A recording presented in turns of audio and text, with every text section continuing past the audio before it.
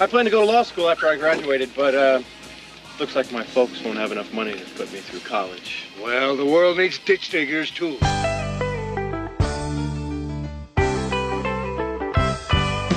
Lord, I was called ditch digger man, paving for a living and doing the best I can. Discovered entrepreneurship, scaling business plans.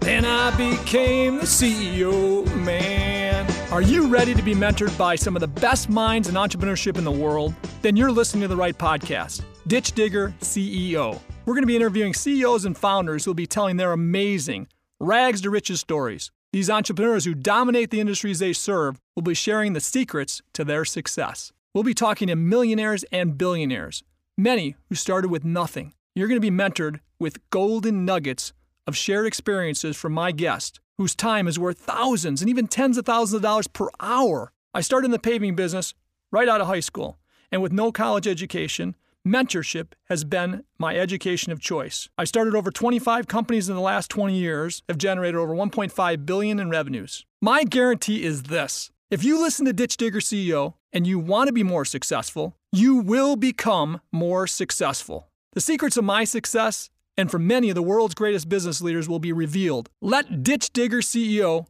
mentor you.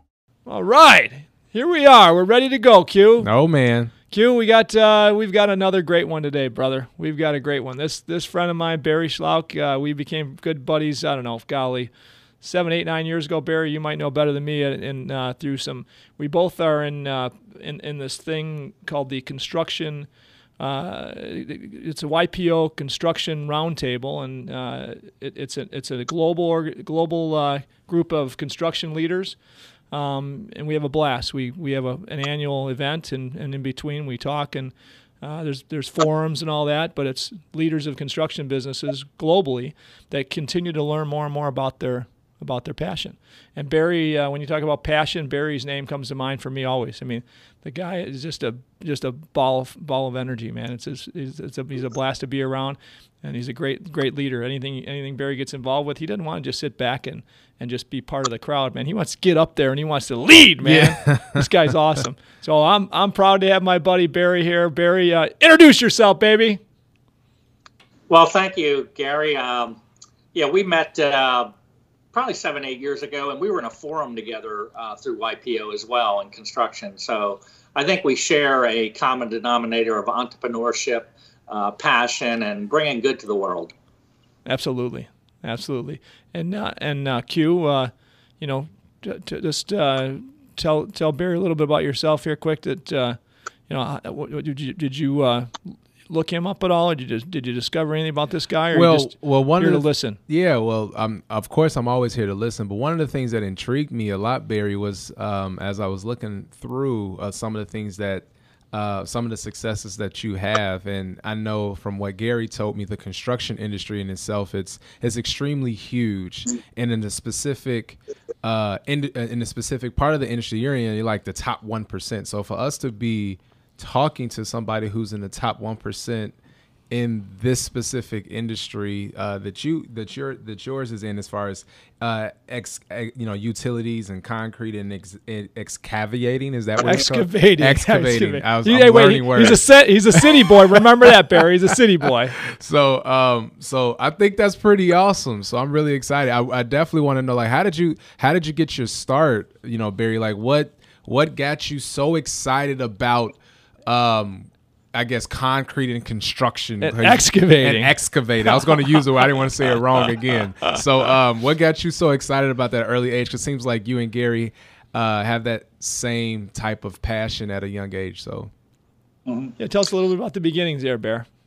Well, so we're located in Southeast PA, small town called Reading. If you ever played Monopoly, Reading Railroad. So it's kind of like a suburb of Philadelphia. And I was blessed. I grew up on a farm. So not everybody has that blessing, but I was blessed with the farm life. So the farm still operates today. My cousin runs a farm. It was my grandparents' farm when I grew up. And so, while people were going to school and doing their thing, I was learning entrepreneurship. I was learning the process of the harvest, from seed to cultivating to harvesting. And I had about 15 seasons of that. At 7 years old, I was on a tractor already, living the dream. So when people say, well, wow, where'd you get your degree in business? I got it from the farm. So by the time I was a senior in high school, I was fully literate at farming, operating equipment, understanding the whole process from, tilling the land to planting the seed to cultivating to the harvest. My wife called me the summer of '76, my girlfriend then, but my wife, 42 years today. I had just graduated from high school. I was out a year. I was living the dream on the farm and going to school at night for surveying. I had decided I wanted to pursue a career in surveying because of my uncle. And she said, hey, we're pregnant. So Deb was 17. I was 19. We got married. I was earning $2 an hour on the farm at the time with no benefits. So that wasn't out where we wanted to go. So I got a job in construction with my dad. He was a heavy equipment operator. I joined as a general laborer, worked with him on a big project in Philadelphia, and really was a ditch digger for 2 years, just learning everything about laying pipe, paving, concrete, cement, you name it. I show up and I just work hard in all these different types of processes. And I started going to school at night for the surveying and civil engineering, and I got a job at 21. I was making $8 an hour at this construction job, had benefits, thought I had struck gold. And I wanted to be this. Once when I learned that there's blueprints and plans for everything, I mean, the world is like mathematically calculated, from our properties to where the buildings are located, to the roads, to the sewer lines, to everything inside the building is all designed. And I really had an interest for learning about that. So I worked for a civil engineer for a year. I was 21 years old, was staking out a road, living the dream, staking out this road, and a contractor had gotten the road job and said, hey, I need somebody to show my people how to build this road. I'm like, wow. So he's like, whatever you're earning, I'll double it. So I ended up running that small company for 4.5 years, from 21 to 25. And then at 25 years old, we started straight out of the basement of the house. We capitalized the company with $2,000. Wow. And that's 35 years ago. Actually, we're on a 36th year. We've done about $1.3 billion in business since then. Wow. And we were ranked the best place to work in PA, and, just continue to live the dream. So it's not like I wasn't born in a business family. I wasn't born to be a business person. I wasn't born to start a company. I just showed up every day with a passion, gave it the best at farming, gave it the best at construction labor, gave it the best at surveying, gave it the best at running this other guy's company. And I just give the best I have to what I'm doing today. So Barry, that you mentioned that the best place to work, and I know how excited you are about that. And we've won some awards there, and those are the best awards you can win, right? When your teammates are excited to come to work every day, and you're building a business where there's opportunity and people are rewarded for their hard work. Tell us about how you got there, because can't believe it started there. I mean, I know when we started our business, it was a pretty rough place to work, like most at the time. Tell us about your what your business looked like when you started, and how you got to where you are today, where you're the best place to work in Pennsylvania. Yeah. So when I started, it was basically Deb, myself, and our first employee is still with us 35 years later. A guy by the name of Steve, who I met at a gas station. He was pumping gas, and I hired him like he was good at pumping gas. We just started like that. And I always say, if you could do one thing, just strive to do great work. Now, nobody starts out doing great work, but I don't care if you're at McDonald's or where you're at. Just try to become the best hamburger flipper you can.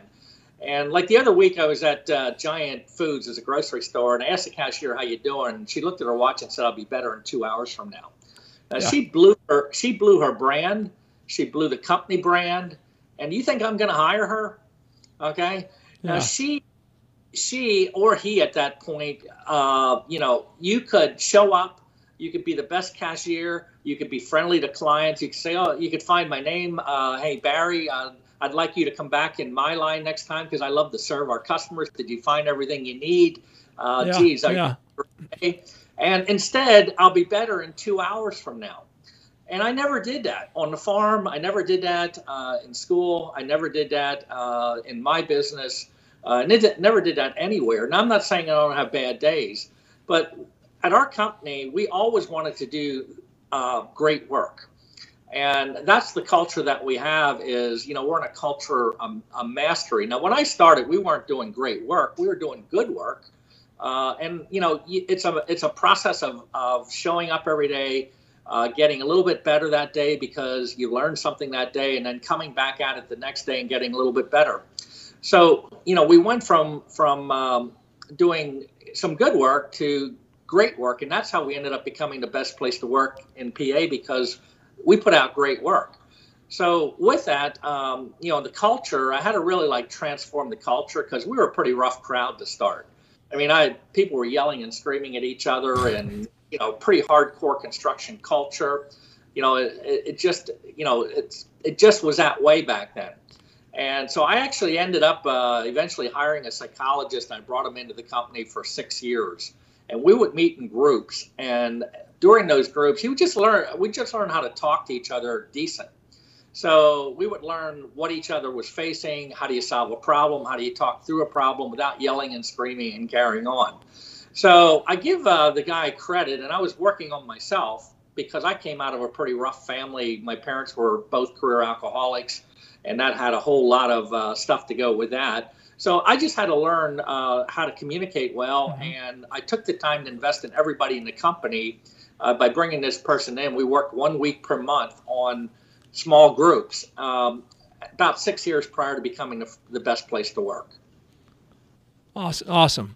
And when you think about that, Barry, how that transition happened, do you feel that the cultural change happened because you from the top enforced this, or do you believe there's a way you did something from the bottom up? Tell us about that. How that when you talk about maybe think about the core values you had initially, if there were any, and what you have today, and how those values are driven across your teams. Yeah, so I believe culture is a top-down bubble up. So it can't just be top-down. If it doesn't bubble up, the team is embracing it, they don't believe it, and they're not a part of it. But I do think the top-down can jumpstart it, and then the team will bubble it up, and it becomes part of the environment. So I started working on myself, like in my 30s. I just was fed up with the way things were going with my parents. They both finally went through treatment.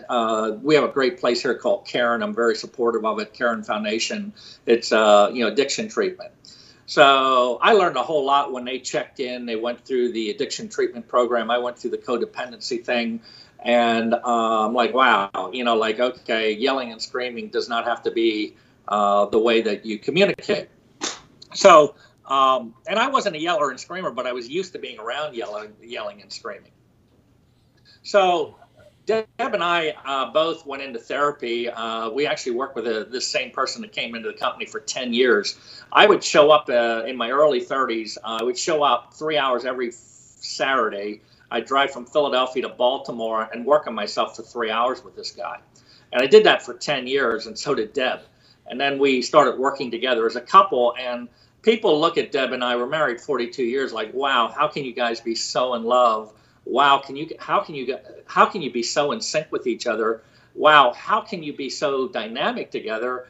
And we worked our tails off on ourselves and as a couple to get there. And we're still working it hard every day. Go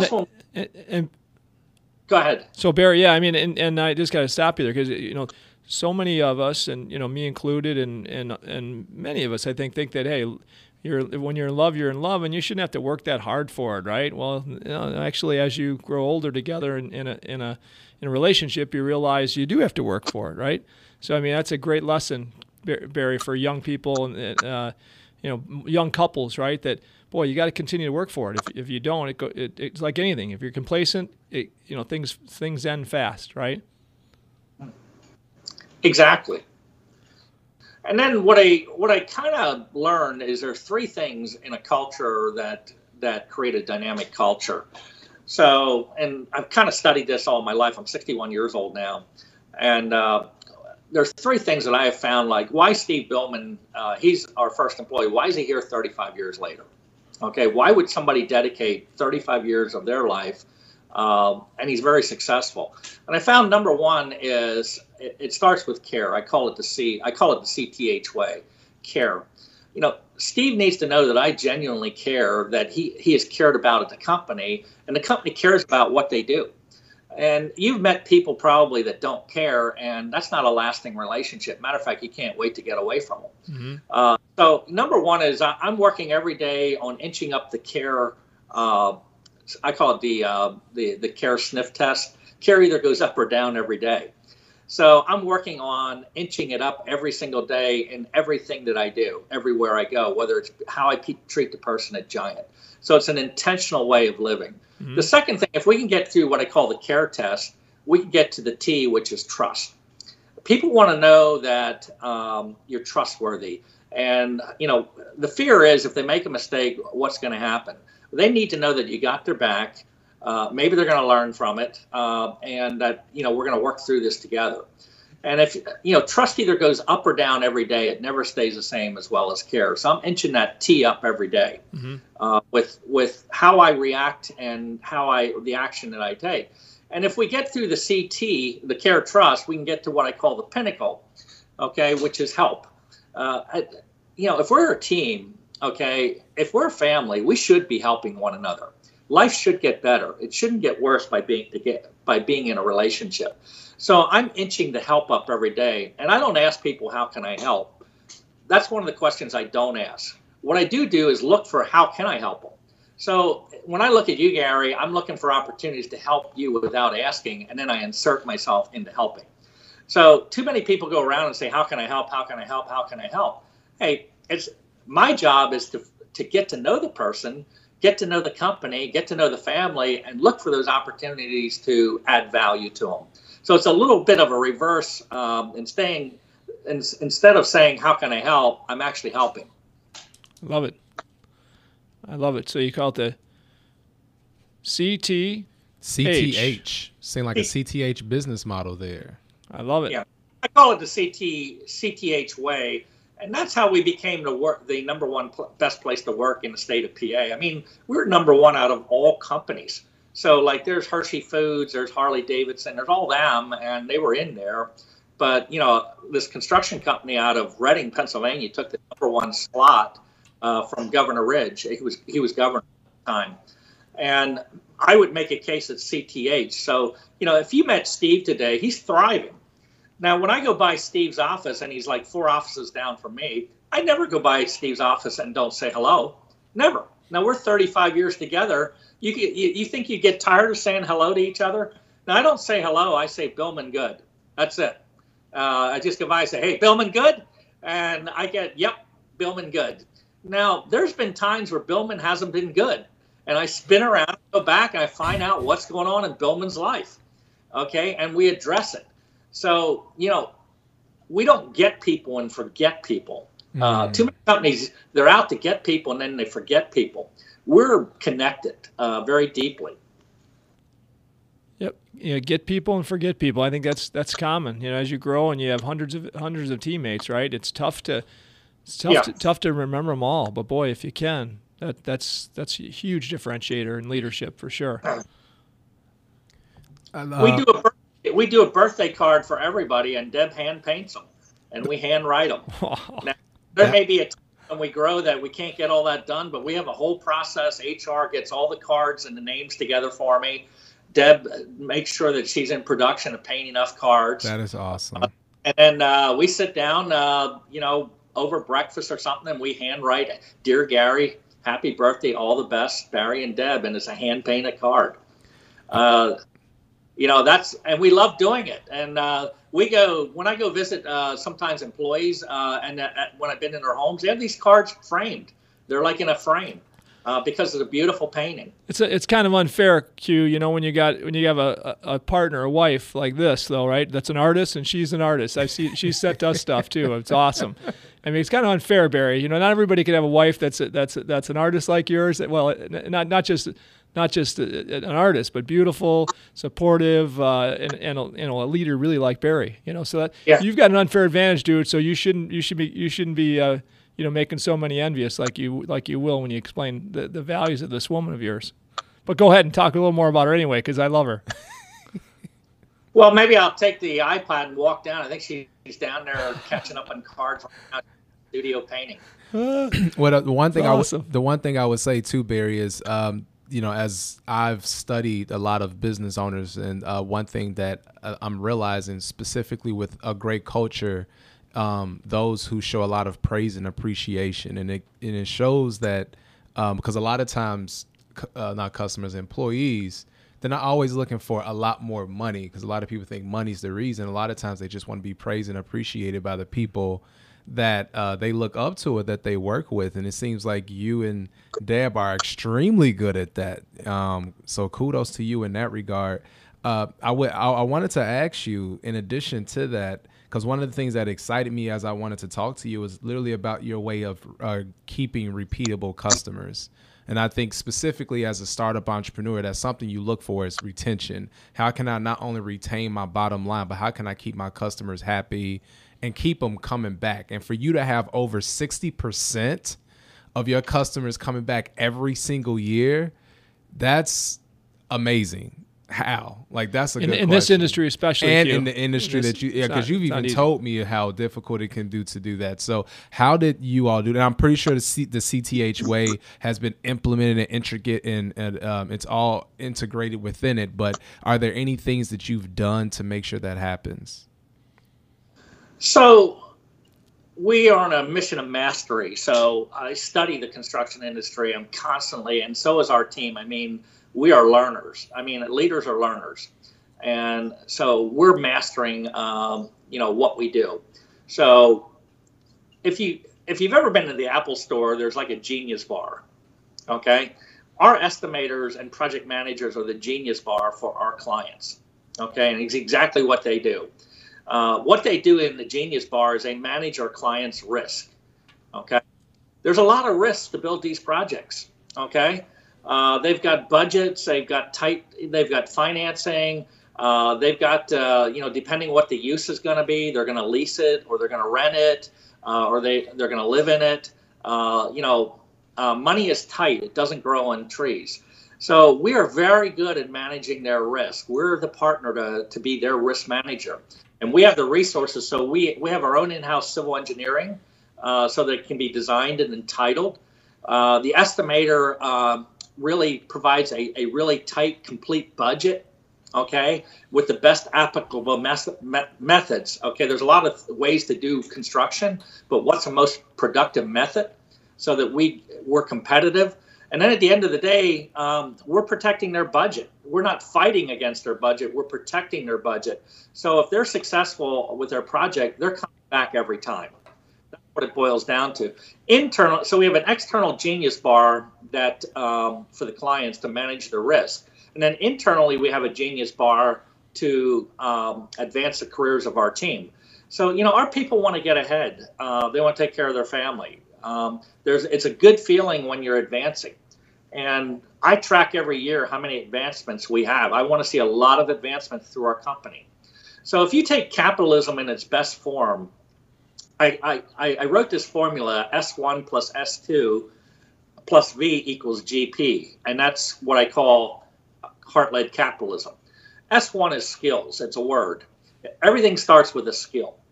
Okay, we all start entry. From the time we're born, we learn how to crawl, we learn how to walk eventually, we learn how to run. It's like anything else, whether you operating equipment, you're running a company, whatever you're doing, we all start entry.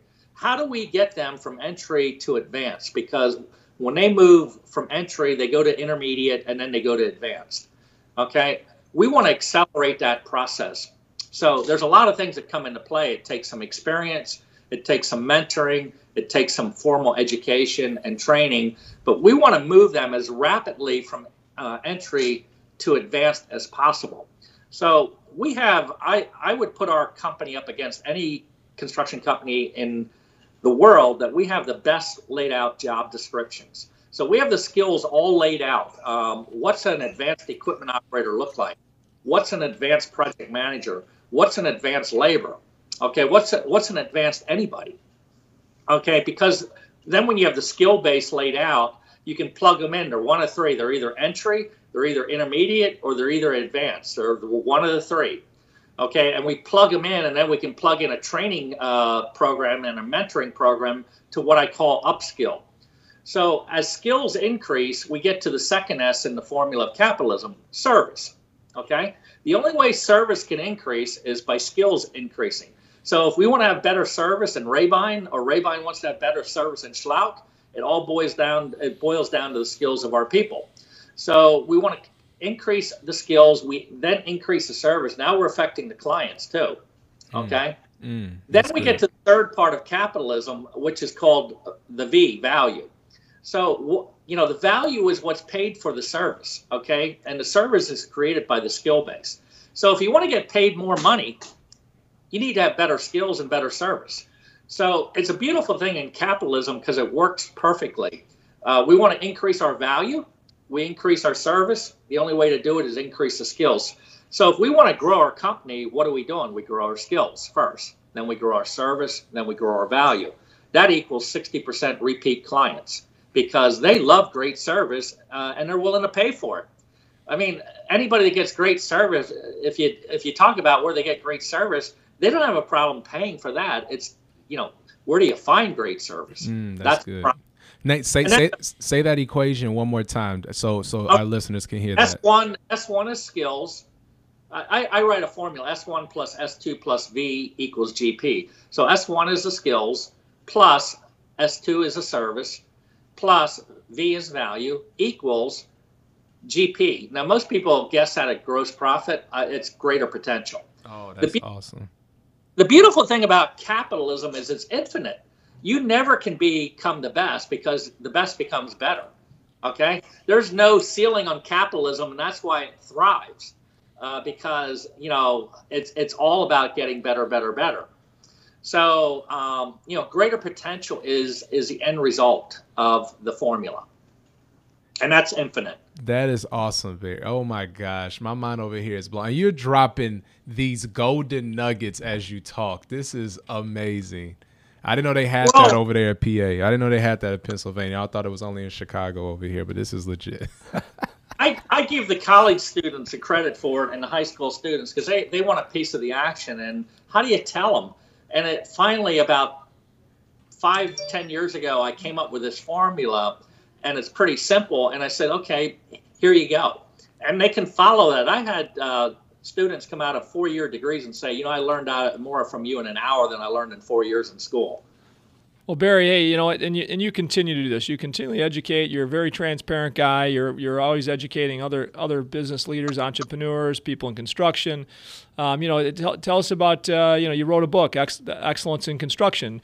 What was the reason for writing that book? And you know, what does all this stuff give you that you wouldn't have otherwise? You know, being a writer of your own book, you know, being a motivational speaker. I mean, you're just giving all the time, dude. You know, some people are afraid to give all the information you give, and to think that you know, competition's going to catch up. People around me are going to take my market share, right? I've never seen any indication of that mentality in your head. Tell me about that.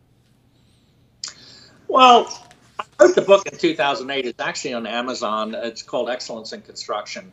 And I wrote that for the 8 million construction worker because you're looking at a farm boy, C average high school, got married at 19 and 17 with our little boy, okay, who's now 41 years old. And, you know, there's nothing special about me, okay? And I just wanted to let the people know that because if a farm boy with a C average can do it, anybody can do it. I mean, unless you've got some type of mental disability, anybody can do what Barry did. So the book is just kind of a simple 26-page guide, 2-page chapters that, could help somebody simply take it through. I didn't want to do like a 250-page book like everybody else does, or a 400-page book. This is 26 pages, 2-page chapters. So you want to make sure guys like Gary Rabine could read it within a month. Within a month. Well, guys like Barry, I wanted something I could read. Yeah. So, when you talk about legacy, I'm not going to be a person given from the grave. I think when you're in the grave, okay, hopefully you're in heaven and you're given that way. But I think the time to give is when you're alive. Okay, like the legacy you create is when you're alive. So my legacy is basically, what can I do to empower my family, the people in our company, and anybody I touch, to empower them so that they can succeed on their own and become self-sufficient on their own and thrive on their own. I don't want to be a person like, what would Barry do? I want to empower these people because they all have the faculties to become great. And if they simply do the S1 skills and grow their skills, S2 is going to grow, which is their service. The V is going to increase, which is value, and they're going to be on their pathway for greater potential. Awesome. So that's the model that I'm building for legacy. Let's do it while we're living. Well, let me say, I got to interrupt you one second. You said, nothing special about Barry, nothing special about me. Well, you know what? I got to call bullshit on that, buddy, because, again, $2 an hour farm boy as a young kid, right? C student, to be where you are today and to have amassed the success you have is an amazing story. And so what's special about you, Barry, is that you're an example of anybody can do this. Anybody can grab a hold of this American dream, right? This entrepreneurial dream if they go after it, right? I mean, you say nothing special about Barry, but boy, there's a lot of special stuff about you, dude, and everybody that knows you knows that. But what's special about you is you don't think that, right? So you've never had that pride, crazy, stupid pride, and you're always going to be able to motivate. So that's why we're excited to have you on here on the show, because you're going to motivate a lot of people, and I love it. When you think about your mentors, Barry, how'd you get to where you're at? I mean, you must have seen somebody ahead of you that acquired some success and was passionate about something, that built something. Where'd you get this vision to be able to do what you did, and where are you going to get the vision for tomorrow? Tell me about that. Well, I was blessed with amazing mentors. And they're all around us. We all have them. It's a matter of being open to them. So my uncle was kind of like the farm foreperson, say, for my grandfather. My grandfather was a political guy, so he had political appointments, and he wasn't on the farm as much as we were. He owned a farm, and he would come at night and help and weekends. So my uncle, I'll tell you, he grinded it out every day. He was the hands-on ditch digger, David, and he's the one that taught me how to turn the key on in the tractor and everything. And we were in the fields together all the time. And he's still farming. My cousin now runs a farm, but my uncle took the farm over. And I've tried to thank him. Like, he doesn't think he's special either. And I've tried to thank him, and he's not very good at complimenting. Well, that's just what we do. And he's now late 70s, tough as nails, out there throwing hay bales, just like we would. And then when I met my wife, that definitely, Deb has always been a mentor for me.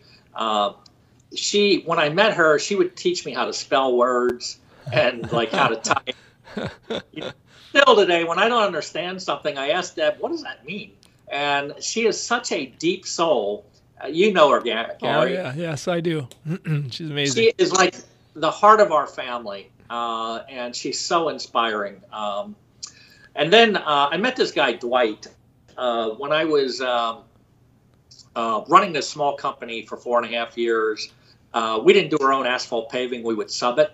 And I was subbing paving to Dwight. And I was like 21 to 24 then. And Dwight's like, he was a successful professional engineer, had his own paving company in business 25 years. And straight out of Texas, had the cowboy hat on, the belt buckle, the boots, looked good every day, had this deep Texan voice. And he called me Burry. Burry. What do you say, Burry? And one day he said to me, Burry, he said, you should start your own company. And now, when he said that to me, I was 24 years old.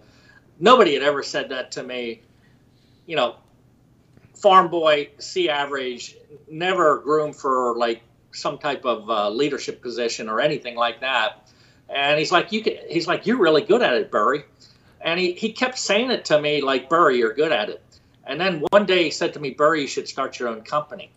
And I looked at him, and I didn't even know he was talking to me the first time he said it. Like I looked behind me like, who are you talking to? And then Dwight said, look, if you want to start your own company, because I didn't know how to do a business plan. I had a house mortgage. We had a 1-year-old and a 4-year-old when we started. We didn't have money. Wow. We had a dream. And so Dwight signed personally. He went to the bank with me, helped me lay out the pro forma. We got a $50,000 line of credit for working capital. He's like, hey, you're going to have to pay the people before, you get paid by the client. We got to get a backhoe, a couple of things. So we had a $50,000 equipment line of credit, and he signed personally so I could get the line. That's awesome. Now that's a real mentor right there, huh, Q? Man. Holy cow. Man. I spoke at his wife asked me to speak at his funeral about 3 years ago. It was beautiful, and I wrote a poem about Dwight and a story that I have on my wall. When you come in my office, you want to talk about a mentor, Gary? Next time you come in my office, you'll see this poem I wrote about Dwight. Wow. See this cowboy hat hanging on like a horseshoe. And when I was down, his wife Bobby said, "Please take one of his hats." I'm like, no. And she's like, "Please take one of his hats." So I have his cowboy hat hanging inside my door, and I look at that. That's awesome. The best part about the mentor story with Dwight is I get to physically be part of a piece of him every day. His son works at our company. Oh, that is awesome. Oh, neat. His son Glenn runs our paving division. Just a super young guy. Been with me 12 years. That's awesome. That is crazy. And so when you think about you as a mentor, Barry, and I'm telling you, I know a few people already, in my mind that look upon Barry as a mentor. Barry, what do you want to be looked upon as a mentor? Or when you think about the time you spend mentoring people, whether it's just off the cuff here or there, or it's actually structured mentorship, what's the results you'd like to see out of the mentorship you'd give? So we are like all in on training. I would say on average we put 4 times the investment in training that the average company does in our type of field. So if you would have come to our company last week, you would have been like, wow. We had like 100 operators through last week. We had simulator training going on. We are all in, Gary, all in. Okay, like when people come to me and say, hey, how can I get better? I said, triple down. Whatever your budget is, take it times 3 for training and start training more. They look at me like, well, I don't have the money. I said, well, you can't afford not to do it. So find the money to do it. So we are very much committed to this skills, service, value model. And it all begins with taking a person at entry, believing in them, like Dwight did with me. Hey, you can do it. You can become good at it. I'm here for you. Continually sprinkle them with education and skills. Put them in the field with good mentors. We have like 8 certified operator mentors in our company. These are working operators that have taken on the role of formally mentoring people, like the time, they have the competency, they communicate well, and it's going. Not just talking office training, but I'm talking real field mentoring, that you take the time with a person, what they need throughout the day, and you make sure that they have what they need, because about 80% of the learning really comes through the hands-on experience. About 20% comes through the formal training. So they've got to get that we've got to get this mentoring down very well while we're in the field as well as in the office. So that's what I'm doing. I'm tripling down myself on it. The last part about mentoring, and I'm on a new experiment with mentoring. It's called grandparenting. So I'm a grandpa. So I personally have chased 1 day per week. Okay, now that's a commitment.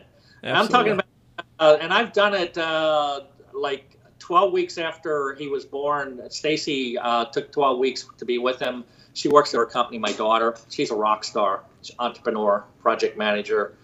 She knows how to run equipment, lay pipe, you name it. But anyway, so, you know, I have him 1 day a week. And like last week, I knew this training was going on. Pop and Chase show up. We're in there. We're on the simulator. This little boy's on my lap, like on this chair. I'll send you a photo, Gary. And I'm telling you, he's 1 year old. And we were on a CAT simulator for a CAT articulated truck. And, you know, it's live, you know, so you got the screen going in front. You're driving through, you know, the job site. You've got your shifter over here. You got your foot pedals and the steering wheel. That little boy was latched to that steering wheel. He had to showed him where the shifter was. And I'm talking him through what we're doing.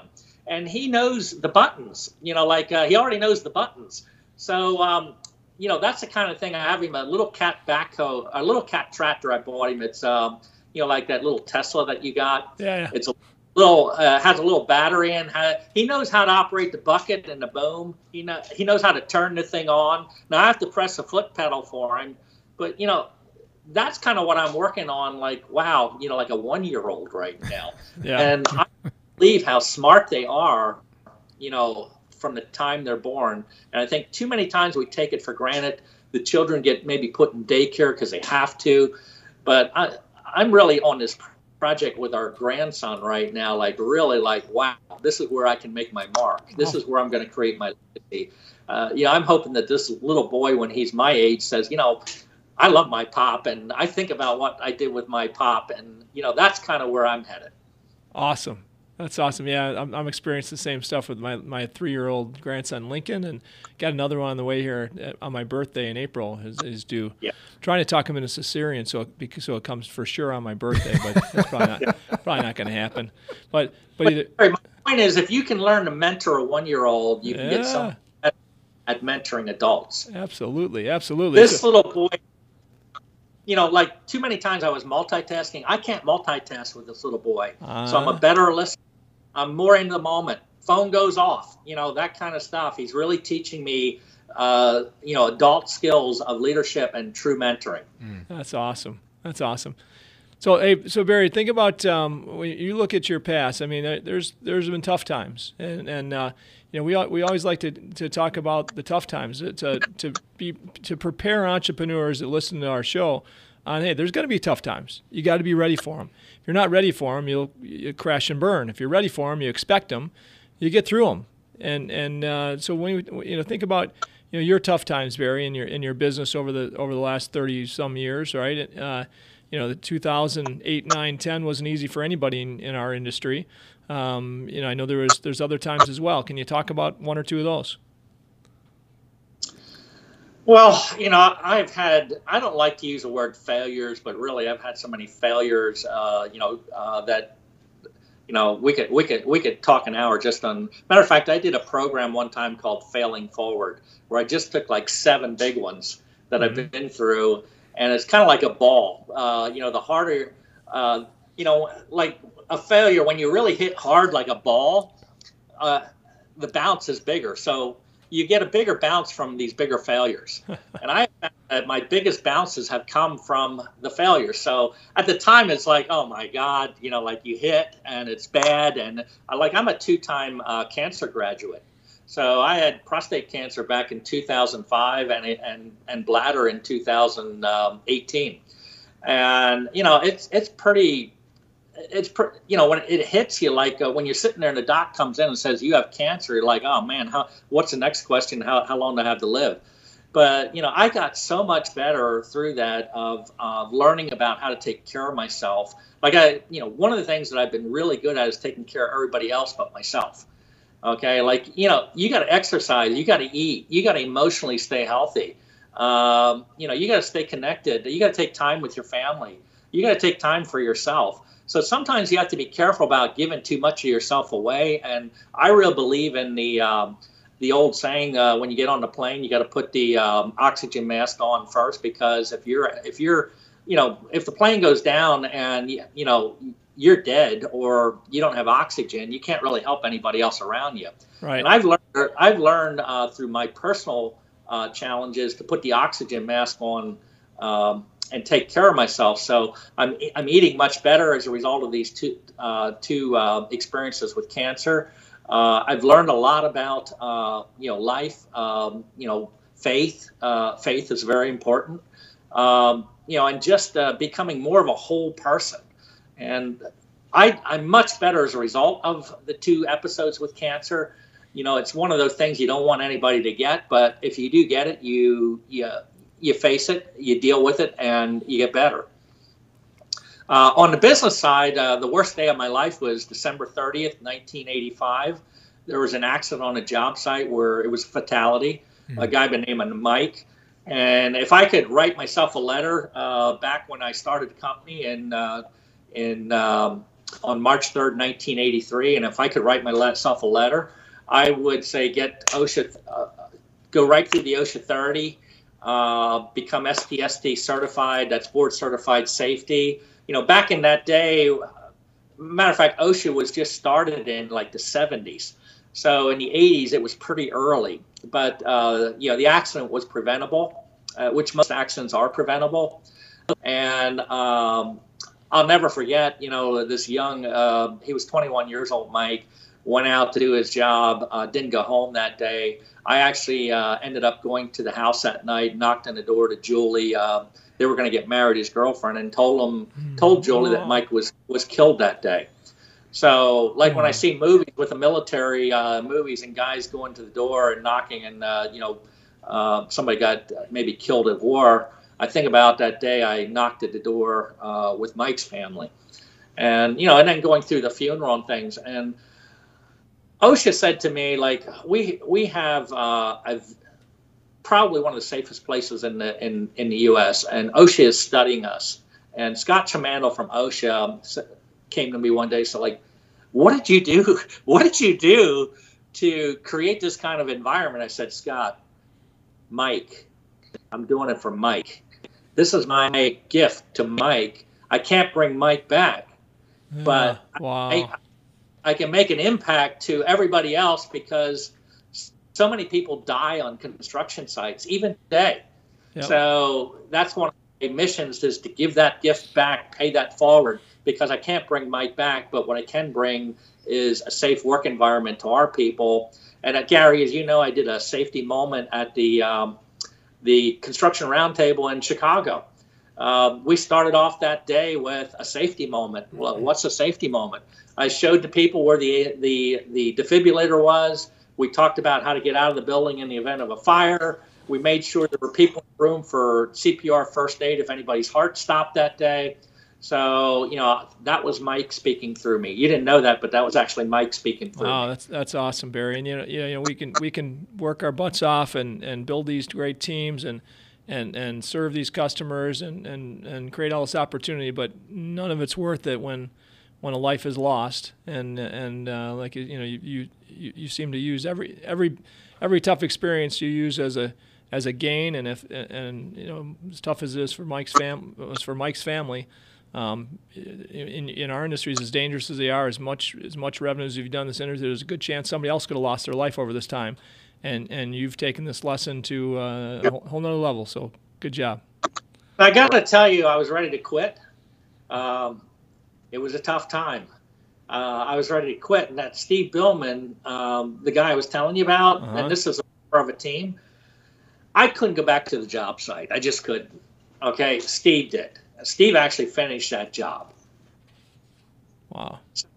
Sometimes you need to, it's the team that can lift you up when you feel like you can't go anymore. And I felt it when I couldn't go anymore.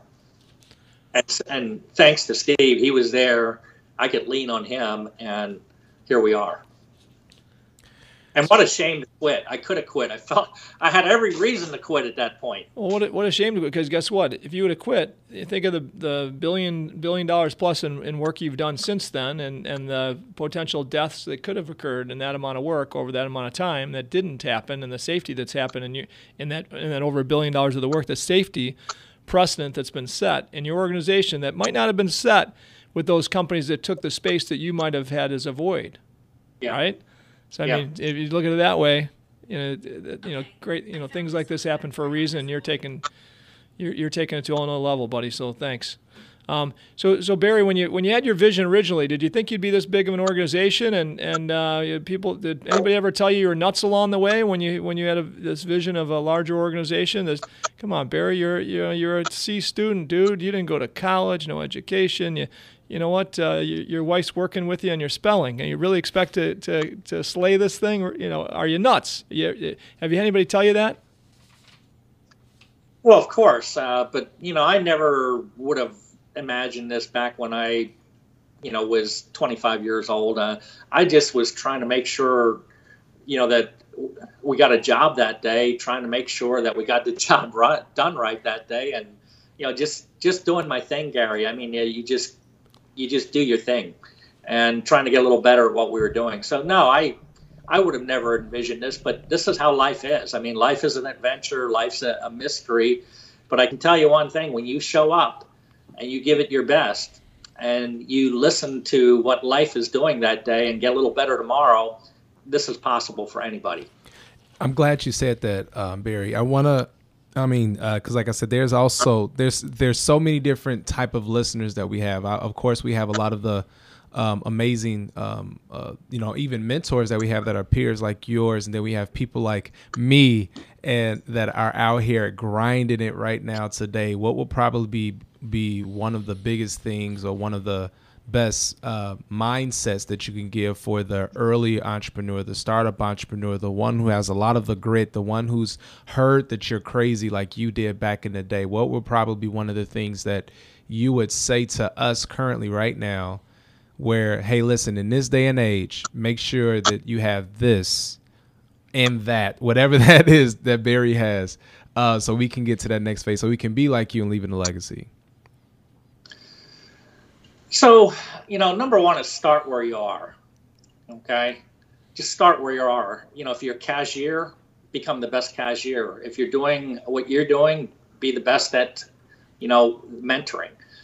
So start where you're at and just find out what great work would look like where you're at. What would a great cashier look like, or a great whatever labor, or great whatever you're doing. And, just show up and give it your best and keep getting better. Besides, starting where you're at and getting great at what you're doing, whatever that is, because somebody will see it. Gary will see it, I'll see it, and we're going to grab you. Dwight grabbed me, my mentor. He's seen it, and, he acted on it. I mean, it's so special when you find somebody that's trying to do their best. I mean, it's like, wow. Yeah. It's like, wow, how about it, Gary? Yeah. Just spotting them out. You will be seen. But then second, after giving it your best and, where you're at, is find the purpose in what you're doing. I've always been able to find the purpose in what I'm doing. So, when I was farming, I really felt good because farming feeds families. I mean, putting the seed in is one thing and doing the work, and it's hard work. But, hey, we're feeding the world is what we're doing by farming, feeding the world. How cool is that? Now, construction, I always look at, like we aren't putting sewer lines in, we're preventing pollution. We're not putting water lines in. We're bringing life to people's homes and environments. Water sustains life. We're not like we do new turf athletic fields are really cool. And when I go in there to the board or the school, I say, we're not just building a turf field, we're building character. Can you imagine the character that's going to get built on these fields that we're doing? That's really so good. You notice how I'm tuned in. So construction isn't just construction. Construction advances and enhances civilization. I mean, it provides homes to comfort families, work environments to make a living, roads to connect. I mean, we're connected because of us, Gary, because of the roads we put in and airports and infrastructure. So I always say in 100 years from now, I think our company's going to be here. Facebook may not, because I think in 100 years from now, you don't have to like a post to live. You don't actually have to. I like that. But I think in 100 years from now, we're going to need some environment to live in. Still going to need some water. And I think we're still going to be eating 100 years from now. So that's why I love farming and construction so much, because 100 years from now, 1,000 years from now, 1,000,000 years from now, hopefully we'll still have these living environments and we'll be eating. So how can you not get excited about that? But and I love it. I love it, Barry, and I've always loved this about you, buddy. You have a passion. Anything you're going to do, spend any time doing, you're passionate about it. Every day of your life, you live with passion.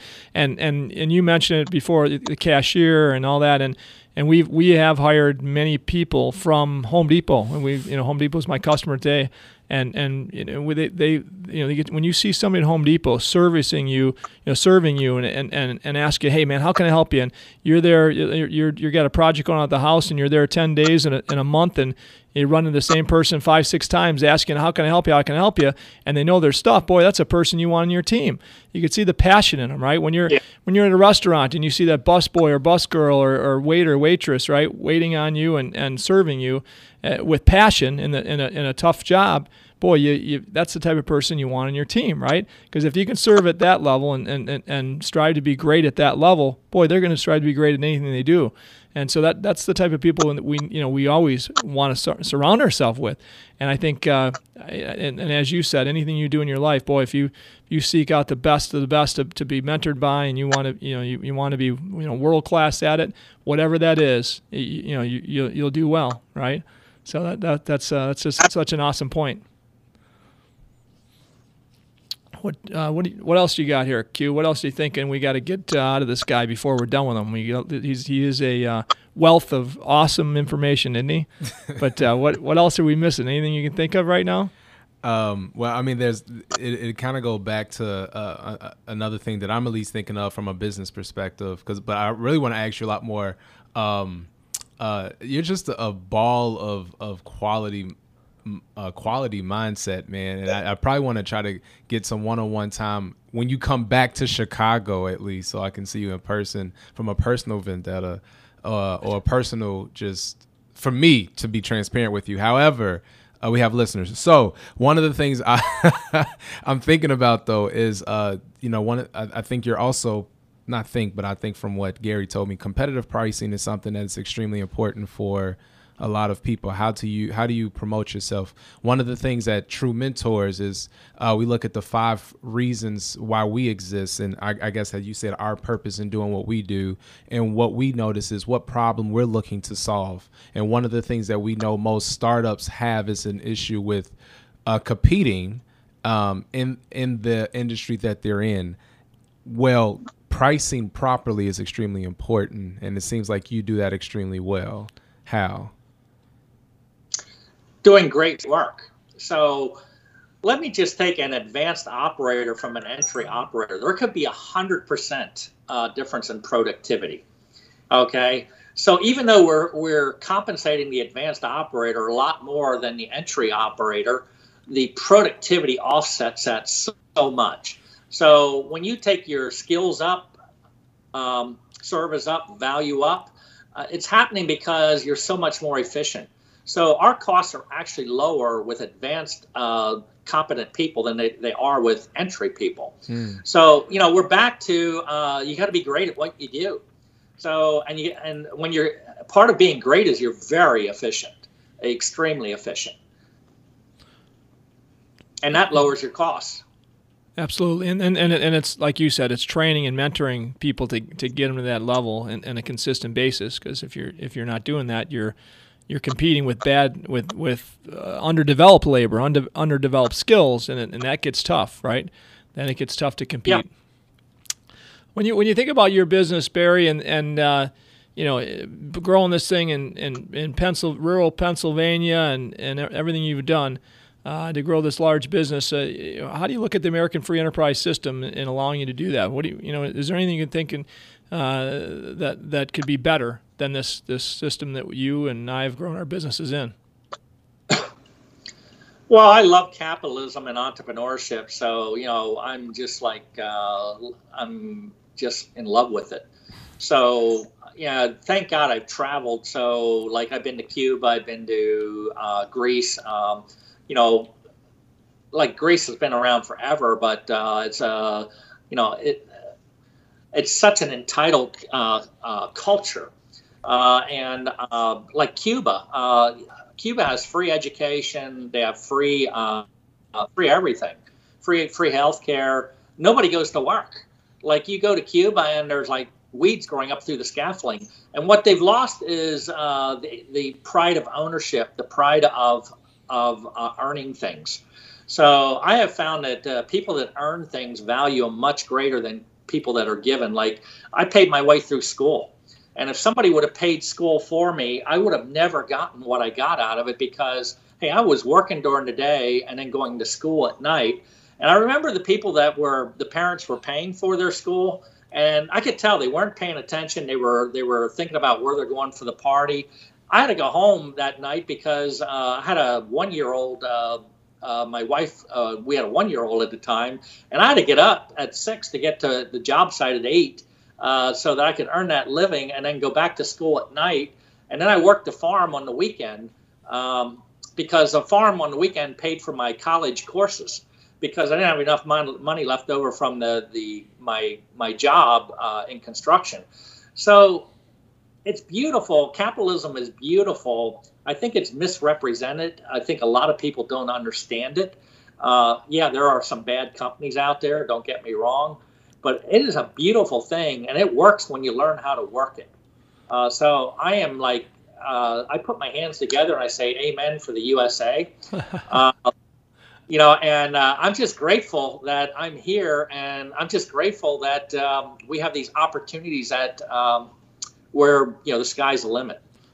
And if you're the problem we see sometimes is we're born here. We don't understand that this isn't everywhere, right? We don't understand that this is the beacon of free enterprise, and there's other countries that strive to be like us, but there's not many that have done this successfully. So I think in traveling like you have, right, and I've been able to do that in the last 15 years of my life a little bit. You really see the difference, and boy, I'm always happy to be home when I'm back on this turf. Yeah, and these countries are completely broke. It's awful. I mean, Cuba's opening up because they're broker than broke. I mean, they can't, they don't have any farming. They have no agriculture. It's very sad when you go there.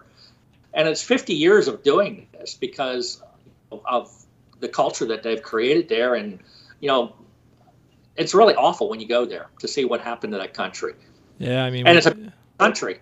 Lots of examples of that, right? I mean, when you look at Greece and Venezuela lately in the last 20 years, is from the richest per capita to one of the poorest now. I mean, again, all we can do is continue to embrace this free enterprise society and keep talking about it with the love in our hearts that we have, Bear. Amen. What else you got for us, Q? Man, I got some Quentin's true takeaways, and I got some takeaways today from Barry, you guys. One of the biggest things, and I guess I'll start off with how you started and you continually implemented it in my brain, Barry, which is if you can do one thing, strive to do great work. And it is a testament to what you've already created. And I loved even what you said, the CTH way, care. You got to care about your people and trust and help. And the fact that you don't ask, how can I help you?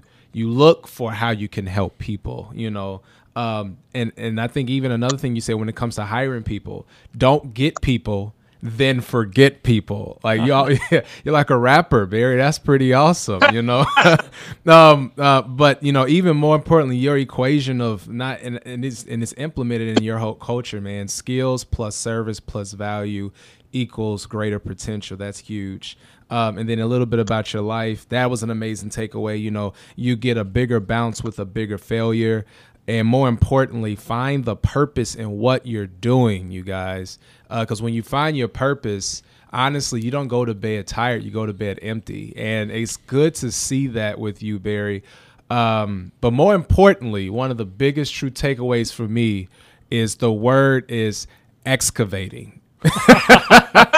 The word, So, and did I say it right? Yeah. Okay, I said it right at that time. So, yep. Anyway, in addition to that, you talk about leaving a legacy is creating it when you're alive, and Barry, I see it in you, and I see it in what you're doing, and I'm just so thankful and appreciative of Gary for you giving me the chance to meet you, and I can't wait for more times to build more rapport with you, my friend.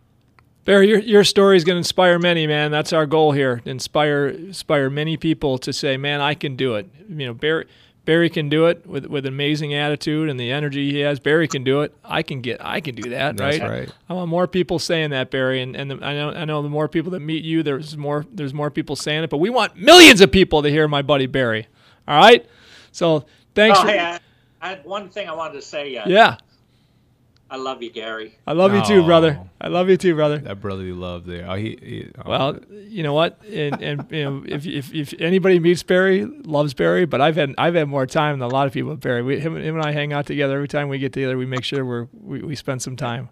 And I'm always excited to come back home and do more good work in my own business after Barry shares all the cool stuff he's doing. Yeah. So, thanks for being my friend. All right, thank you so much. Thank you so much, Barry. And we'll see you all next time on Ditch Digger CEO. See ya! Yeah, baby. If you enjoy this show, please share it with anyone else you think will find value here. And please go to our website, ditchdiggerceo.com, for show notes, links, video clips, and more nuggets of entrepreneurial wisdom. Don't forget to follow me on social media at ditchdiggerceo and at Gary Rabine. If you listen to our show and want to become more successful, you will become more successful. Thanks for listening, and we'll see you next week. Lord, I was called ditch digger man, paving for a living and doing the best I can. Discovered entrepreneurship, scaling business plans. Then I became the CEO man. We're blessed to build a business in America, where soldiers fight for our freedom every day.